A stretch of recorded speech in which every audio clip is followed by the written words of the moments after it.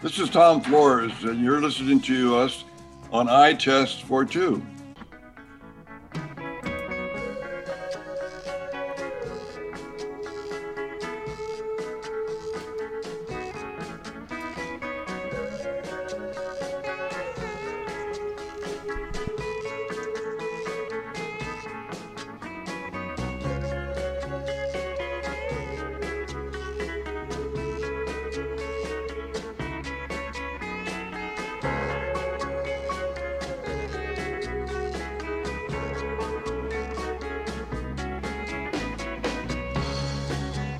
Welcome to our weekly Eye Test for Two podcast. I'm Clark Judge, along with Ira Kaufman, and we're both Hall of Fame voters.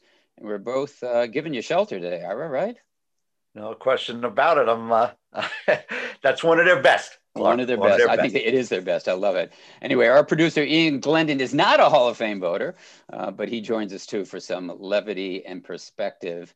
And also here today, we've got a party, Ira. We've got former Bengals tackle Willie Anderson, who is a semifinalist for the first time, by the way, for the Hall of Fame's class of 2021. And Ira, speaking of that class, we must fill out our ballots for the finalists, cutting to 15 from 25 tomorrow, Wednesday, December 9th. Have you filled it out? I filled it out a few days ago. And Ian will be happy that the first two boxes I checked off were John Lynch and Mr. Rondé Barber. And Clark, I know you're on my Twitter feed, and I'm trying to push Rondé to try at least get him into that room. And I texted John Gruden last week and said we were cutting down and that his voice has a lot of clout. Mm-hmm. And can you give me a reason why Rondé Barber is a Hall of Famer? And I don't know if you saw the quote. I did not. He started off with the word because. I mean, that's classic Gruden. Because he's the greatest slot corner in NFL history. Wow. He's a touchdown maker, a turnover machine, and pound for pound, the best tackler ever at his position. I mean, not too bad, Clark. Not too bad. I have a feeling I did fill my ballot out. I have a feeling I'm going to hear that quote again in early January or maybe late January when you're making his case. And I also checked off the box of one Willie Anderson. I did. Good. I haven't checked it off, but I will. I will tell you that. I will check off the box for Willie Anderson and Rondé Barber and John Lynch. So there you go, guys. We don't have to reveal our ballots. We've already told you 3 of our 15 names. I would suspect that Peyton Manning and Charles Woodson are also on there too. Anyway, speaking of that, Ira, there are many interesting cases among these 25. But to me, there's none more interesting than Clay Matthews, who's a linebacker. He's one of 5 linebackers on this list, former linebacker for the Browns and the Falcons. And for this reason, he's in his final year of eligibility, which means his 20th year. This is his 20th and last year of eligibility. So I think you know all about Clay Matthews. Maybe some of our listeners don't.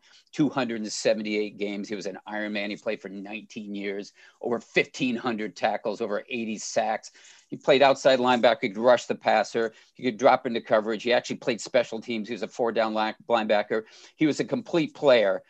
Now, he's a 4-time Pro Bowler. He wasn't an All-Pro, and he wasn't an All-Decade player, so that weighs against him. But you, Ira, know the dangers of what happens to somebody who's a modern era candidate who slips into the senior pool after 20 years. So 2-part question. 1, what do you think his chances are of making it as a finalist? I'm not talking about the Pro Football Hall of Fame as a modern era candidate. I don't think he's going to get in there, but at least getting into the room in his last year. And 2, tell people what happens when these guys don't make it after 20 years and they go into the abyss, otherwise known as the senior pool.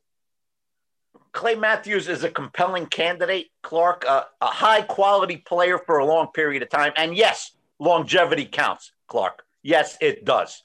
But I think he's going to have a tough time getting into the final 15. There's some other good linebackers like a Zach Thomas, who made a little headway last year. Yeah. And Patrick Willis. Right. I mean, it's a tough linebacker group. If he doesn't make it, Clark, he goes into the senior pool. And you and I have been trying to lead the charge to expand the senior class. Now it's only one person per year. Clark, our man Rick Gosselin's got a list of about 75 or 100 guys that are worthy. One player a year, Clark, that doesn't get it. That just doesn't get it. It doesn't, Ira. And all you have to do is look at the 10 persons who were finalists for the Centennial class. And you look at that and go, you're taking one a year out of there for the next 4 years? I mean, Al Wistard, we've talked about him before. He's on there. Cliff Branch is on there. There's so many worthy people in that group who are just sitting and waiting. And, you know, we go back to Eddie Metter, for instance, who's a all-decade player in the 60s and the 50s and early 60s. But I just don't understand the refusal or reluctance to move more seniors in. Once upon a time, you had 2 a year. I thought that was good. Then it was 2 every other year. Now it's 1 a year. Clearly, they don't care as much about them as you and I and the members of the senior committee do. I think one thing, Clark, that I think we're all in agreement on, the list of worthy senior candidates dwarfs the list of worthy contributors. No question. There's no question about it. No question. And I look at, when I'm talking about Clay Matthews, maybe some of the listeners would say, well, why would you want him in the room if you don't think he's going to make it? Why would you want him in the room? And I want it for this reason, because we keep bringing him back as a semifinalist. He's been in 5 times the last 3 years. Well, if he keeps coming back, people in that room must care about him. Why do we keep bringing him back and then not doing anything with him? And I think I would like to hear at some point, and this is the last chance, why you keep bringing him back, because he does have a compelling case. Let's hear it, because he's going to go into the senior pool and you may never hear from him again. And that to me is a shame.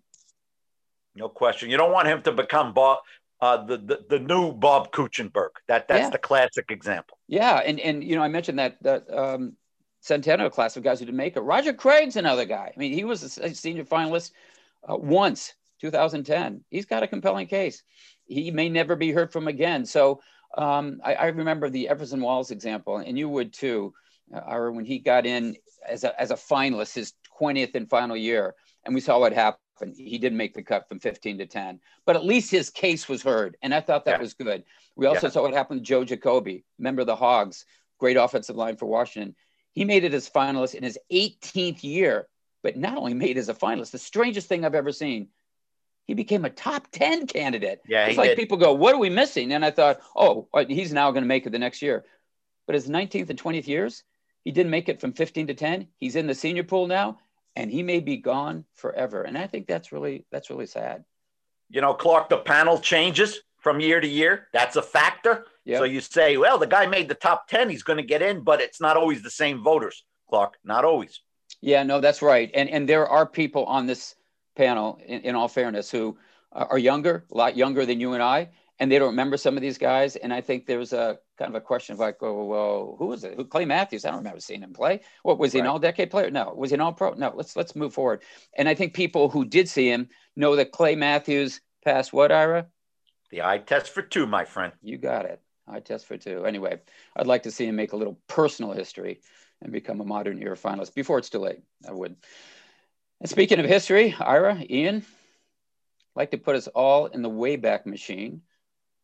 Maybe Ian doesn't know that from Rocky and Bullwinkle and his friends. I don't know. It was one of my favorite shows. But we're going to go back in the Wayback Machine with Sherman. And we're going to go back 40 years when this happened. Is on the line. And I don't care what's on the line, Howard. You have got to say what we know in the booth. Yes, we have to say it. Remember, this is just a football game, no matter who wins or loses. An unspeakable tragedy confirmed to us by ABC News in New York City. John Lennon, outside of his apartment building on the west side of New York City, the most famous, perhaps, of all of the Beatles, shot twice in the back, rushed to Roosevelt Hospital, dead on arrival. Hard to go back to the game after that news flash, which in duty bound we had to take. Frank? Indeed it is. That was, of course, Howard Cosell breaking the news of John Lennon's murder outside the Dakota. That's an apartment building on the west side of New York City.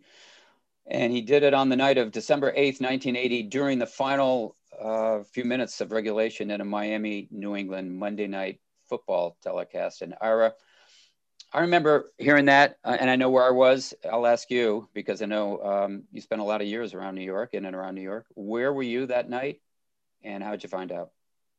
Clark, I'm not making up this story. I don't think you can. My soon-to-be wife, we were not married yet, were in a chalet in Vermont, a chalet which we didn't get out of for about 5 days because we were in the early stages of our courtship, and you know what that means. And that night, it was a Monday night, Clark, and I was curled up on the couch. The game was on in the background. She was in a chair reading. Clark, I can't make this up. I was reading the Playboy magazine interview with John and Yoko. John and Yoko. And it came on the air at that moment.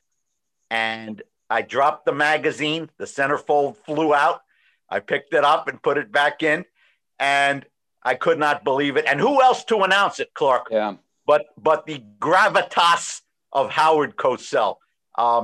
What a terrible moment. What an absolutely awful moment. Yeah, I was working at the Baltimore Evening Sun those days, and I was in the newsroom that night, which was unusual for me because if you were an Evening Sun guy, it was the afternoon paper, you didn't have to go in till the next day. But I was in that evening, and I remember seeing it on TV and just kind of shaking my head like, you got to be kidding me. And actually, Howard Cosell was wrong. He was shot in the back 4 times. He was shot 5 times. 1 missed, and 4 actually hit their target in the back. But I just kind of went, what? I couldn't believe it. And I'll be honest with you. I saw that interview with John Lennon because he was very candid and open. He was talking about things about the Beatles that he either had refused to or really didn't acknowledge in the past, and certain songs. What was this all about? What was that? And I thought, right. Boy, it's a fascinating interview. And an interesting background on the story that I know you probably know, and maybe Ian doesn't, but how ABC News got that story. And they got it because Howard Cosell wasn't passing that on as something he had heard. It wasn't broken really at that point. ABC News broke the story, but he really relayed it to millions of Americans out there as it was happening. And it really happened by chance. There was a young producer from WABC TV in New York. His name was Alan Weiss. And he had gotten into a motorcycle accident on Central Park West that evening. Now, Ira, I know you know where Central Park West is. It's a main artery that borders Central Park, obviously on the west side, and the Dakota is on 72nd and Central Park West. And he was involved in a motorcycle accident that evening, was taken to Roosevelt General Hospital before John Lennon was admitted. And he overheard doctors talking about an incoming patient named Lennon, and then later saw and heard John Lennon's wife, Yoko Ono, react to the news of his death. So somehow, despite his injuries, and I would think probably despite his grief, he found a phone and he telephoned ABC News. Now, that's how they got it. But as you know, Ira, in the news gathering business, you've got to be very careful about something like that. If you saw it and you can confirm it, good, but you have to have it confirmed generally by 2 sources. We used to say 2 sources, maybe 3. But anyway, he phoned it in and ABC News went with it. But after they confirmed it, they contacted Roone Arledge, who's the producer of Monday Night Football. And they told him to pass it on to the Monday Night Football crew, Howard Cosell, Fran Tarkin, and the play-by-play announcer, Frank Gifford. And Cosell actually expressed reservations about announcing it on the air, but it was Gifford who convinced him he had to do it. In fact, he told him later, he mentioned later, he said to him, it's a tragic moment and it's going to shake up the entire world. He convinced Howard Cosell, you've got to do it. So he did, just as Patriots kicker John Smith, who happened to be English, jogged on the field for a 35-yard field goal. And the interesting thing about John Smith was at rookie camp, they used to haze him and have him sing Beatles songs because he loved the Beatles. But man, what a really weird, sort of surreal night and really sad night. You know, Clark, the irony of what you just said is cannot be believed because Cosell, the quintessential New York newsman, that's right, the journalist, has to be prodded by Frank Gifford, who Cosell used to excoriate for not being a journalist. Absolutely. That is unbelievable, Clark. But Gifford later said that he thought that Cosell, who was a friend of John Lennon, apparently had done an interview with him, became a friend, that he was reluctant because he said that Cosell would have rather just canceled the telecast than having to announce that. But you're absolutely right. He was a newsman. He was a newsman first and foremost, and it is sort of ironic. But, you know, it's funny, Ira, I think you've probably been back to New York many, many times since then. I used to live in New York for 15 years, and I went to the West Side hundreds of times. You go through Central Park on the path up to 72nd Street, and there's the Imagine Park. And to this day, anytime you go through there, morning, noon, evening, there are dozens, sometimes hundreds of people, generally visitors, tourists, who are there either putting roses, flowers, whatever, on the Imagine site there or having their photos taken. John Lennon to this day is still remembered. And I do think, in my mind, that's one of the most powerful moments in Monday Night Football history, but Howard Cosell's history as well. You know, and the outpouring of grief, Clark, that ensued after that announcement was incredible. I mean, it was immediate. Yeah. Thousands of people outside the Dakota. Thousands. And singing, you know, with candles and Beatles songs. I mean, immediately. Yeah, that's true. It was sad. And the irony to me is sort of the saddest part is the shooter, a young man named Mark David Chapman, who was 25 at the time, came there with sort of the express purpose of killing John Lennon, but he met him earlier that day, standing outside the Dakota, as did many Beatles fans, Lennon fans, waiting for an autograph. And he got one. He signed his double fantasy album, and Chapman later said he couldn't have been nicer. And after he finished signing his autograph, he said, "Anything else you want?" And he said, "No, that's it." Went back to his hotel. And of course, as we know, went back later when Lennon and Yoko Ono came back and were dropped off by limousine in 72nd Street. But I think the saddest thing for me was it seemed like John Lennon, I know you're a big music fan, as I am. I'm a huge Beatles fan. It just seemed like he'd come full circle and gotten himself centered. He had a family. He cared very much about him. He was a public figure in New York. People could come up and talk to him. He didn't mind it. He was cordial. And had come to peace with himself. And then this happens. You're absolutely right. And in retrospect, Clark, that's a heck of an album, Double Fantasy. Oh, it's a great album. So I love that. Watching the Wheels is a fantastic song. It's a great album. And it seemed like there were songs that you could put on a Beatles album and go, you know what? These are great. And I got more of an appreciation. I think as years go by, Ira, more of an appreciation for him than I did for McCartney, because I was always a McCartney guy. But as time's gone on, I go, you know what? Lennon, he probably was the centerpiece of that group. McCartney wrote great songs. And that's some of the best, and maybe the best you've ever heard are from McCartney. And Hey Jude, you know, Long and Winding Road, Yesterday. But Lennon was so good. And they were such a great combination. That it was sad to see. I guess the other thing I'll ask you is, what do you think would have happened had he lived? I think he would have kept making music and great music. And Clark, in the background, can't you hear Ian Glendon, our producer, saying, "What are you guys talking about? Yeah. Double fantasy? I don't know anything about a double fantasy." Maybe he does, but he's just not telling us, okay? Anyway, I mentioned Mark David Chapman. He is now, had to look this up, he's now 65 years old, and he's incarcerated in upstate New York. Been paroled 11 times. He's been denied parole 11 times. And as I said, the irony to me is that the guy who wrote Imagine, Give Peace a Chance, All You Need Is Love, was killed by a gun. Anyway, John Lennon was 40 years old when he died.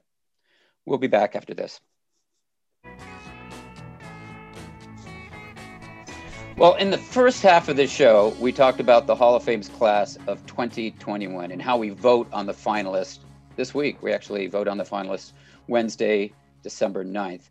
And the results will be announced in early January, I think, Ira. Generally, it's the first week in January.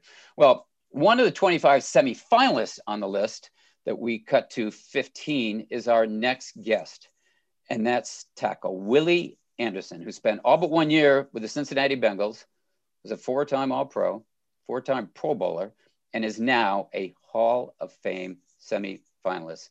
Willie, that sounds pretty good to me. It should sound good to you. Congratulations, and thanks for joining us. Thank you. I'm really shocked and surprised that every time I hear that.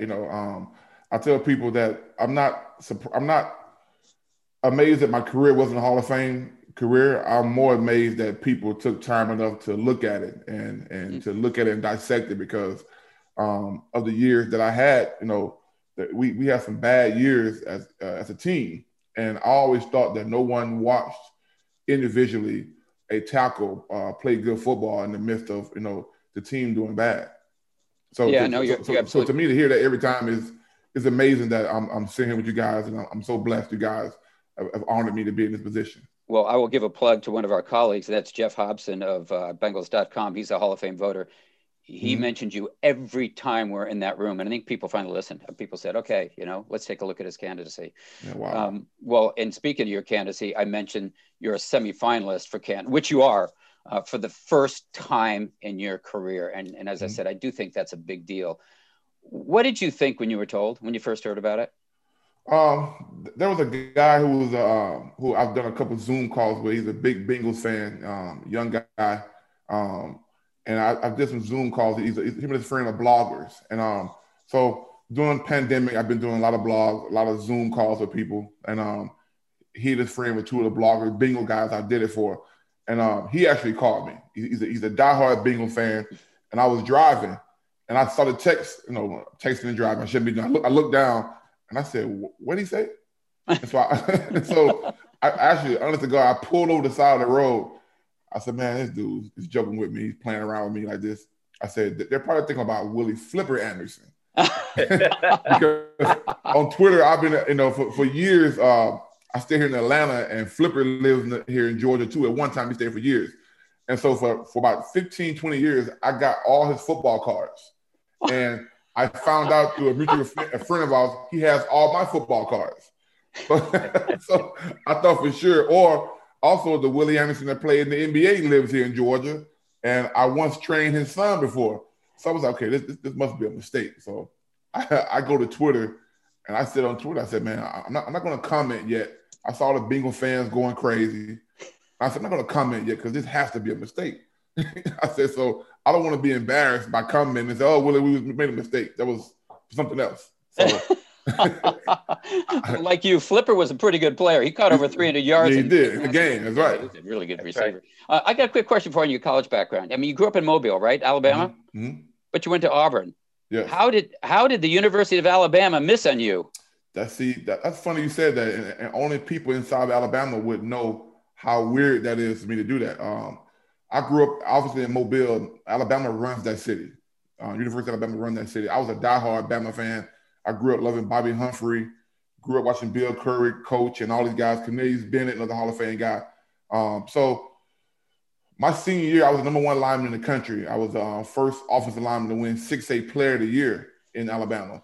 And Terry Bowden and Auburn they made a big difference on me. It really was Rick Trickett, my offensive line coach, who actually was recruiting me at Mississippi State. And I was like, well, there's no way in the world I'm going to Mississippi State. So grew up loving Tennessee and Bama.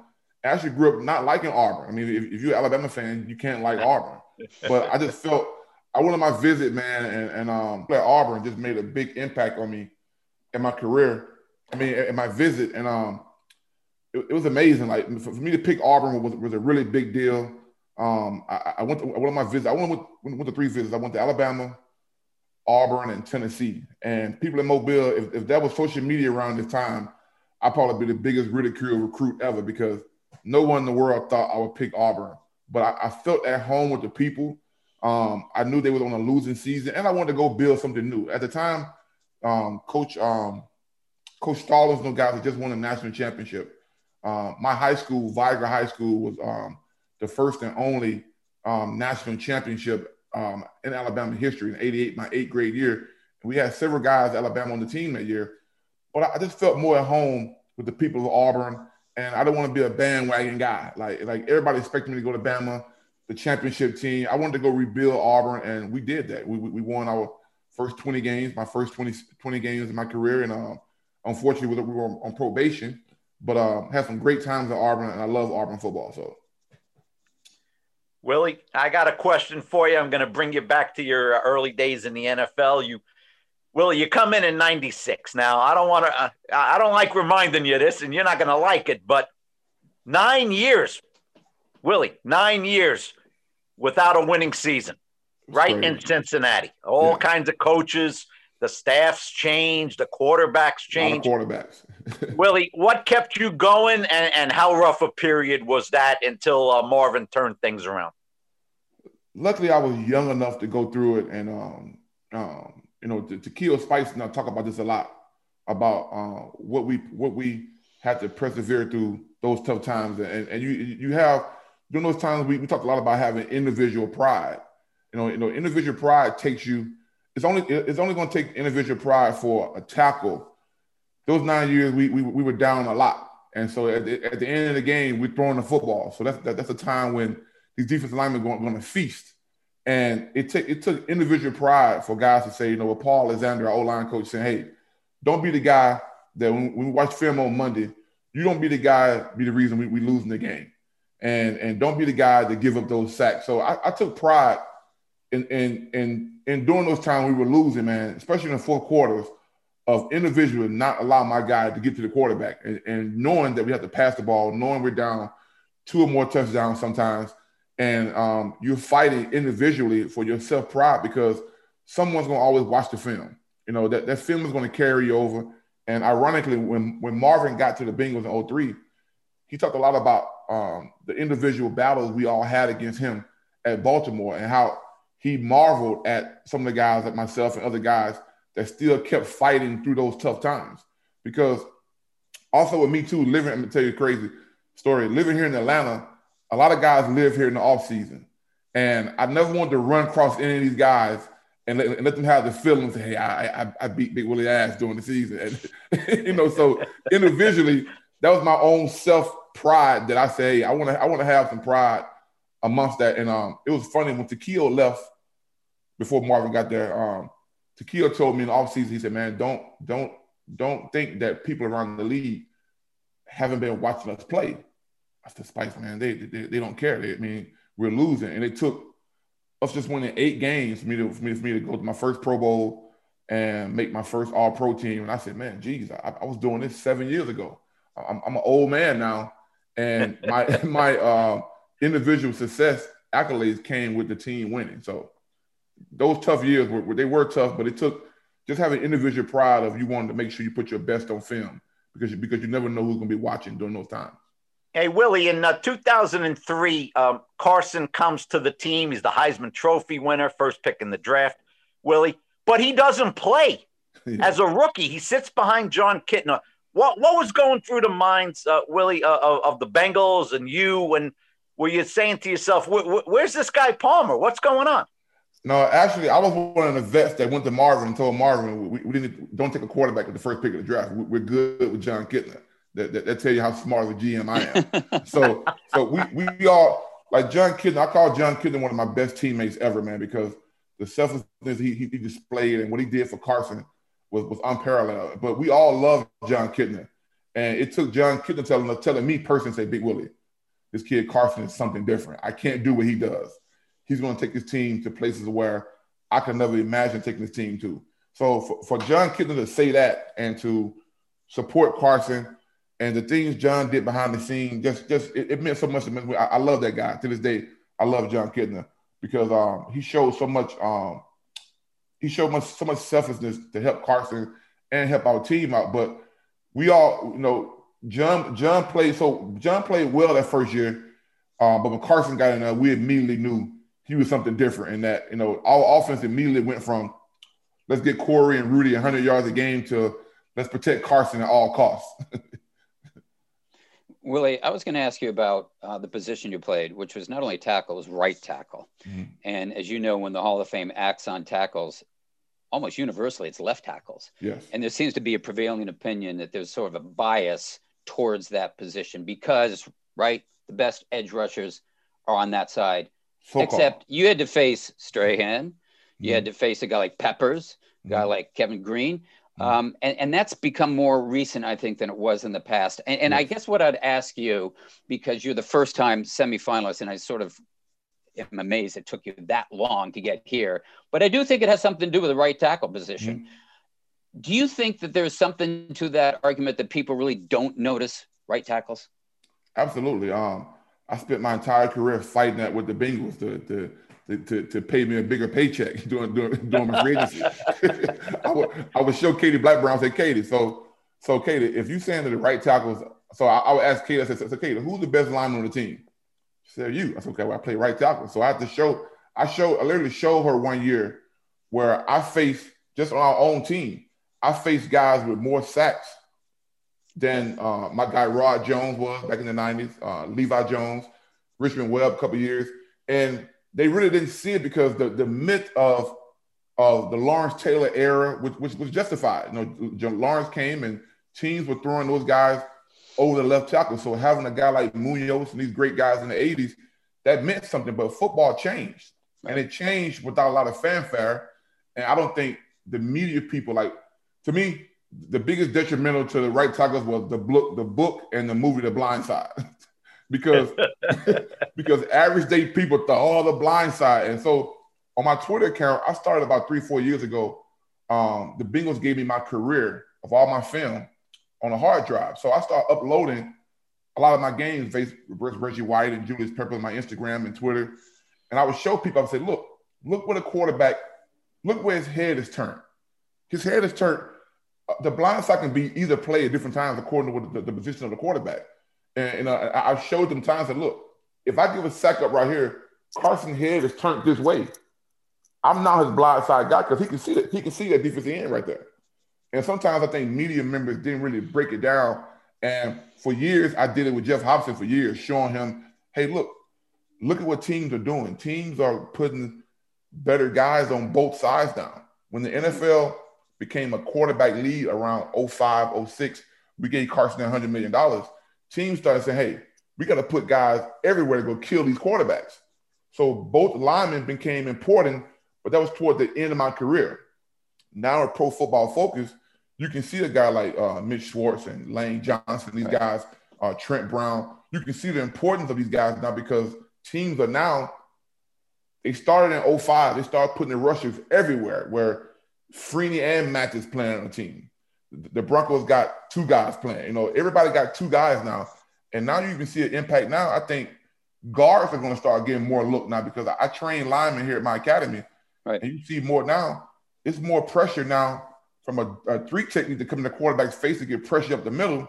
So now guards like Quinn Nelson are getting called the best lineman in the league now because they're doing so much stuff now at keeping guys out of the quarterback's face. So, when I was fighting that back in the 90s and 2000s, I'm fighting these guys every year. Like 06, I played against like 5 guys who were the top 5 pass rushers. It was a guy, Derek Burgess, with like 15, 17 sacks. Peppers one year, Mathis, all these guys in the same year.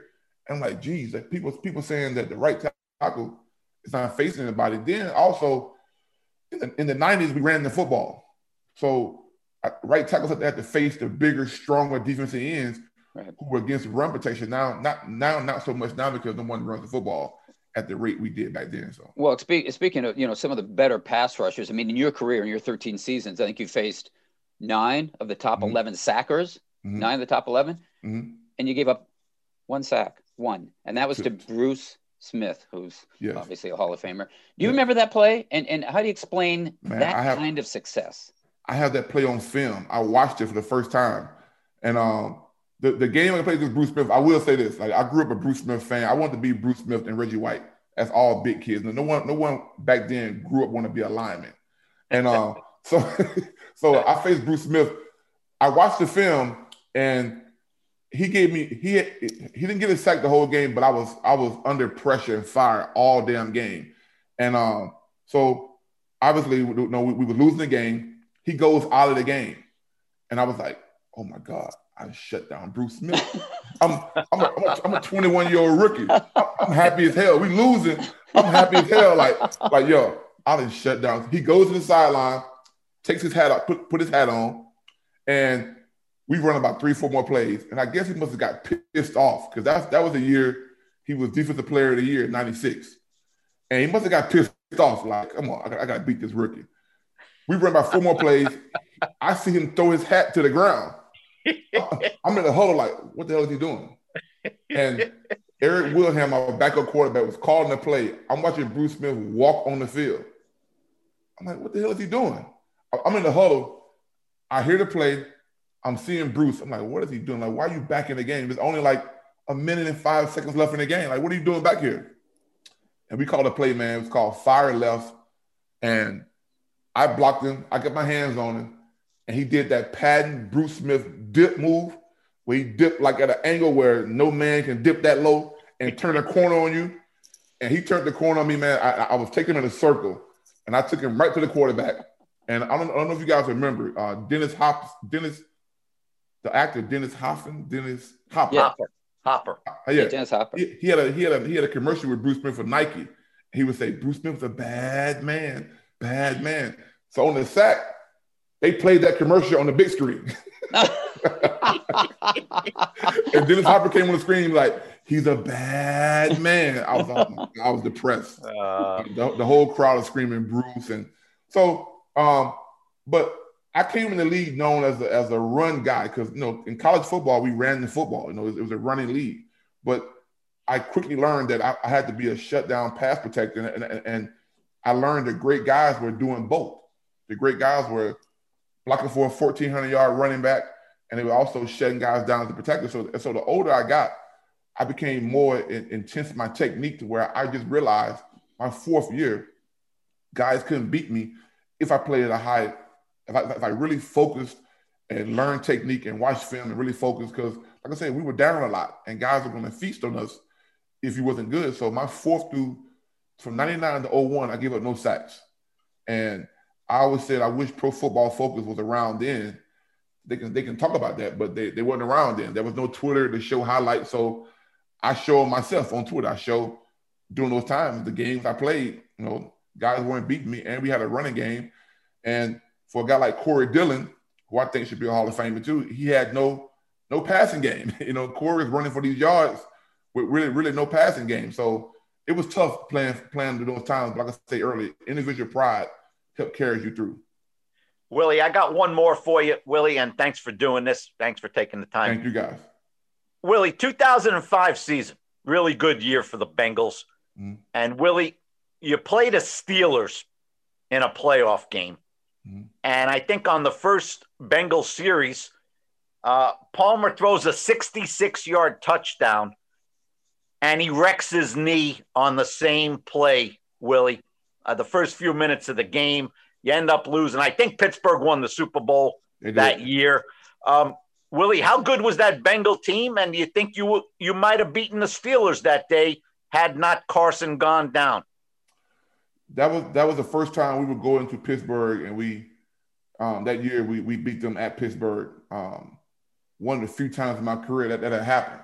And that team was set up also in that play. Carson Palmer threw that completion to rest in peace Chris Henry. And the same play, Chris Henry tore his knee up at the same time. So we lose one of our best deep ball receiver in Chris Henry, and we lose Carson the same play. I turned around that play and saw Carson on the ground screaming. It's a scene that no lineman wants to see. I have a group text of my ex-teammates that I sent a picture of Joe Burrow of him going to the sideline when he tore his knee a couple weeks ago. And all our guys all said, man, it reminded them so much of watching Carson go down. And like the eerie feeling that we had, like it's just seeing Carson screaming on the ground, we all started yelling. Like we knew Kimo Van Hall. Kimo, he didn't try to do it. He was pushing to the guy, but it was just it ended a lot of things. And that year, if we could have won that playoff game, I think it would have catapulted, because we had a defense that was giving Carson the ball back at an unbelievable rate. I want to say we led the league in interceptions and turnovers. So anytime you give a Pro Bowl quarterback and a running game, what we had, kept giving the ball back, you would win games. And I think we was like 11-5 that season. Probably 2 more games. We could have won 2 more games, been 13-3. And it really was our best time to win the Super Bowl. That injury hurt us. And it changed a lot of things and changed the course of a lot of guys' careers too. after that. Willie, I've got a couple quick questions, and that's it. First off, who's the toughest guy you ever faced? The most nerve-wracking was Bruce Smith. The guy who I felt like I was playing against my dad was Reggie White. And because I've never played a guy who was strong with me, who, if he hit into me, I tell folks all the time, when Reggie hit into you, your skeleton shook. I shut him down, but he beat my ass up really, really good. I was 23 years old. He was 36. He led the league in sacks that year. And I never felt a guy put his hands on me. And I felt like, this guy's really stronger than me. He's bigger. He's just as big as I am. He's stronger. He's faster. So to me, having that shock in my head at 23 years old of every time he would bull rush into me, I would feel my skeleton shake. And I was pretty banged up after him about 2 weeks after that. No, I'm sorry, 3 or 4 weeks after that. I was banged up, my wrist, my shoulder. Like he was a low, and I was playing at 340. I mean, like I said, I shut him down, but he really took a toll on your body physically. And I can see how guys who were lighter than me, they didn't have a chance. You know what I mean? They didn't have a chance because he was so damn strong and he was fast. It was just, he presented the ultimate challenge to guys. Him and when I got older, Robert Mathis, because of his size, because we went from the 6'6" defensive ends to a guy who's 6'1", who could do an inside spin move, outside spin move, who can, like, I never had a defensive end duck under my hand. And Mathis can do that. He caused problems for taller, bigger tackles. And secondly, if and when you get into that room as a finalist, and hopefully it's 2021, if you had the chance standing in front of voters, what would you tell them to convince them that, yes, I am Hall of Fame worthy? First, I would thank him for just even looking at my career, because I truly told myself every year around this time I was gonna be sad and depressed, but I was gonna be thankful that my name came on the ballot just to be nominated. And I never thought it would move past the semifinal. I never thought it would move to the semifinalists. So I would thank them guys, first of all. Thank all you guys for considering me. But I played in the era of the golden era of tackles. You know what I mean? And I played against guys, like I said, you can look in the era I played with, you know, with Ogden and Pace and Rofe and all these guys. And we all were fighting for all pros, and only 2 guys go. You know, in the AFC, we all were fighting for 2 spots at the tackle position for the Pro Bowl. Only 2 guys can go. So there had to be more guys playing at a high level than were just picked by the awards. And I'm so happy that guys are not just considering the awards, because I do feel like during those losing years, I missed on about 6 Pro Bowls and about 4 or 5 more first-team All-Pros. But only 2 guys can go, you know? So, and if you look at the division we played in, playing Pittsburgh twice a year, playing the Ravens twice a year with those guys they had, from Peter Boulware to Suggs to Michael McCreary, all those guys back in the days, to Trevor Price, playing those guys twice a year, and Pittsburgh and Aaron Smith and Joey Porters, those guys, to be a lineman in that division, you know, playing against the Houston Texans, the Oilers back then, linemen had to play at a high rate to be even considered for an award. So I know I had the respect of my peers throughout those years. I just was not getting the votes that were called Pro Bowls and All Pros that kind of solidify guys' legacies. Willie Anderson, congratulations. You just made our Hall of Fame all-interview team. Thank you very much for your time. And best of luck with the class of 2021 vote. Thank you so much, guys. Thanks, Willie. Thank you. That was former Bengals and Baltimore Ravens star offensive tackle Willie Anderson. And Ira, I think he is Hall of Fame worthy. I mean, he makes a great case, and I think all you have to do is look at the tape and you understand how good he was. I think he's on my all-articulate team. The guy's fantastic. He just made it. He did. I loved hearing his stories. I love hearing that Bruce Smith story. Whoa. There's our cue for weekly. I was there. I think they're applauding for Willie Anderson. I don't think they're applauding for you.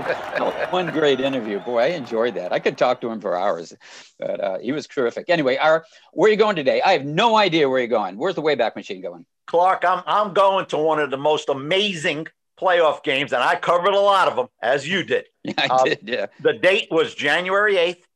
1984, RFK Stadium, cold, windy, NFC Championship game. 49ers at Redskins. Now, Clark, Washington is the defending Super Bowl champions. Yep. Defending. Mark Mosley is the defending MVP of the league. Yes. Of the league. A kicker. So it's the 83 season, Clark. The Redskins score like 541 points. They set the all-time record. Unstoppable offense. I'm there for the United Press International, and here we go. Three-quarter score. Redskins 21, 49ers 0. Wow. 21-0. Montana totally shackled. Joe Gibbs on the sidelines. And what happens? Well, 3 touchdown passes later by Montana in the fourth quarter. It's 21-21. Redskins get the ball. Final 6 minutes, they start driving. It bogs down. 27-yard interference penalty. Eric Wright. A flag. The quote from Bill Walsh after the game, that was a ball a 10-foot-tall Boston Celtic couldn't have caught. But Clark, as you well know, they very rarely call uncatchable pass. Yes, correct. They don't call uncatchable pass. All right, so that drives them. And now it's 3rd and 5. They throw it into the right corner. Incomplete. With about 4 minutes left. And they're going to set up for the field goal, but it's going to give Montana time to get, 4 minutes. And instead, holding on Ronnie Lott away from the play on the other side of the field. Ronnie Lott, you're calling it on. Mosley, who had missed 4 field goals in that game. 4. Kicks the 25-yarder with 20 seconds left. Redskins 24, 49ers 21. Montana doesn't have enough time. He throws a desperation pass, picked off, and the Redskins move on to the Super Bowl in Tampa against the Raiders, which they lost. But what a comeback by the Niners. Clark, you don't call holding on Ronnie Lott away from the play. Absolutely. And Clark, you among all people are going to appreciate this. Paul Zimmerman, our man, Dr. Z, writes it up for Sports Illustrated. And here is the quote from Paul Zimmerman. The call on Wright wasn't bad, it was criminal, unquote. Must have been that criminal element of the A little home cooking at RFK, Clark. A little home cooking. That's criminal element that Noah was talking about. That was in Oakland across the bay. Anyway, that Niners team the next year went to the Super Bowl, and they won it. Remember, they beat Dan Marino and the Miami Dolphins. That is right. Ira, final thoughts, Ira? All right, final thought. Clark, maybe the league has to start thinking about putting in a lottery system for the draft like the NBA does, and I'll tell you why. In 2014, the Bucs wanted that number 1 pick. They're beating the Saints 20-7. Ian remembers the game after 3 quarters. 27. Who doesn't play in the fourth quarter? Mike Evans and Levante David. They're taken out of the game. Bucs lose. We asked Lovie Smith, what happened? Well, we wanted to look at some other guys. These are your best players. And Clark, what's the latest example? Greg Williams with this ridiculous call. We'll never know what was behind it. But the optics are not good, Clark. It doesn't look good. Yeah, that's right. Well, maybe the Jets in future years can give Greg Williams a big thank you for what happened there, because they'll get the first pick of the draft. Hopefully he'll get Trevor Lawrence for them. But anyway, my final thought, Ira, here's to Bill Polian, Hall of Fame GM and friend of the show. He turns 78 today. Whoa. And also to aviator Chuck Yeager, who died at the age of 97. And I know you know all about him, Ira. He was a World War II flying ace. He broke the sound barrier in 1947. That's when you were covering the, who were you covering then? The Giants? Who were the Titans? Clark, he had the right stuff, Clark. He did have the right stuff. That's right. He set sound barrier in a Bell X1, set altitude and speed records. And as Ira mentioned, was popularized in the book and the movie, The Right Stuff. And his wife said, an incredible life well lived. Absolutely. That's going to do it. Ira, tell people where they can find you on Twitter. At iKaufman76, and thank you again to Willie Anderson. He was fantastic. He was fantastic. And Ian, how about you on Twitter? I am at IGLEN31. Okay, and I'm at Clark Judge TOF. And if we don't hear from you, you'll hear from us right here next week, same time, at the iTest for Two on fullpressradio.com. Thanks for listening.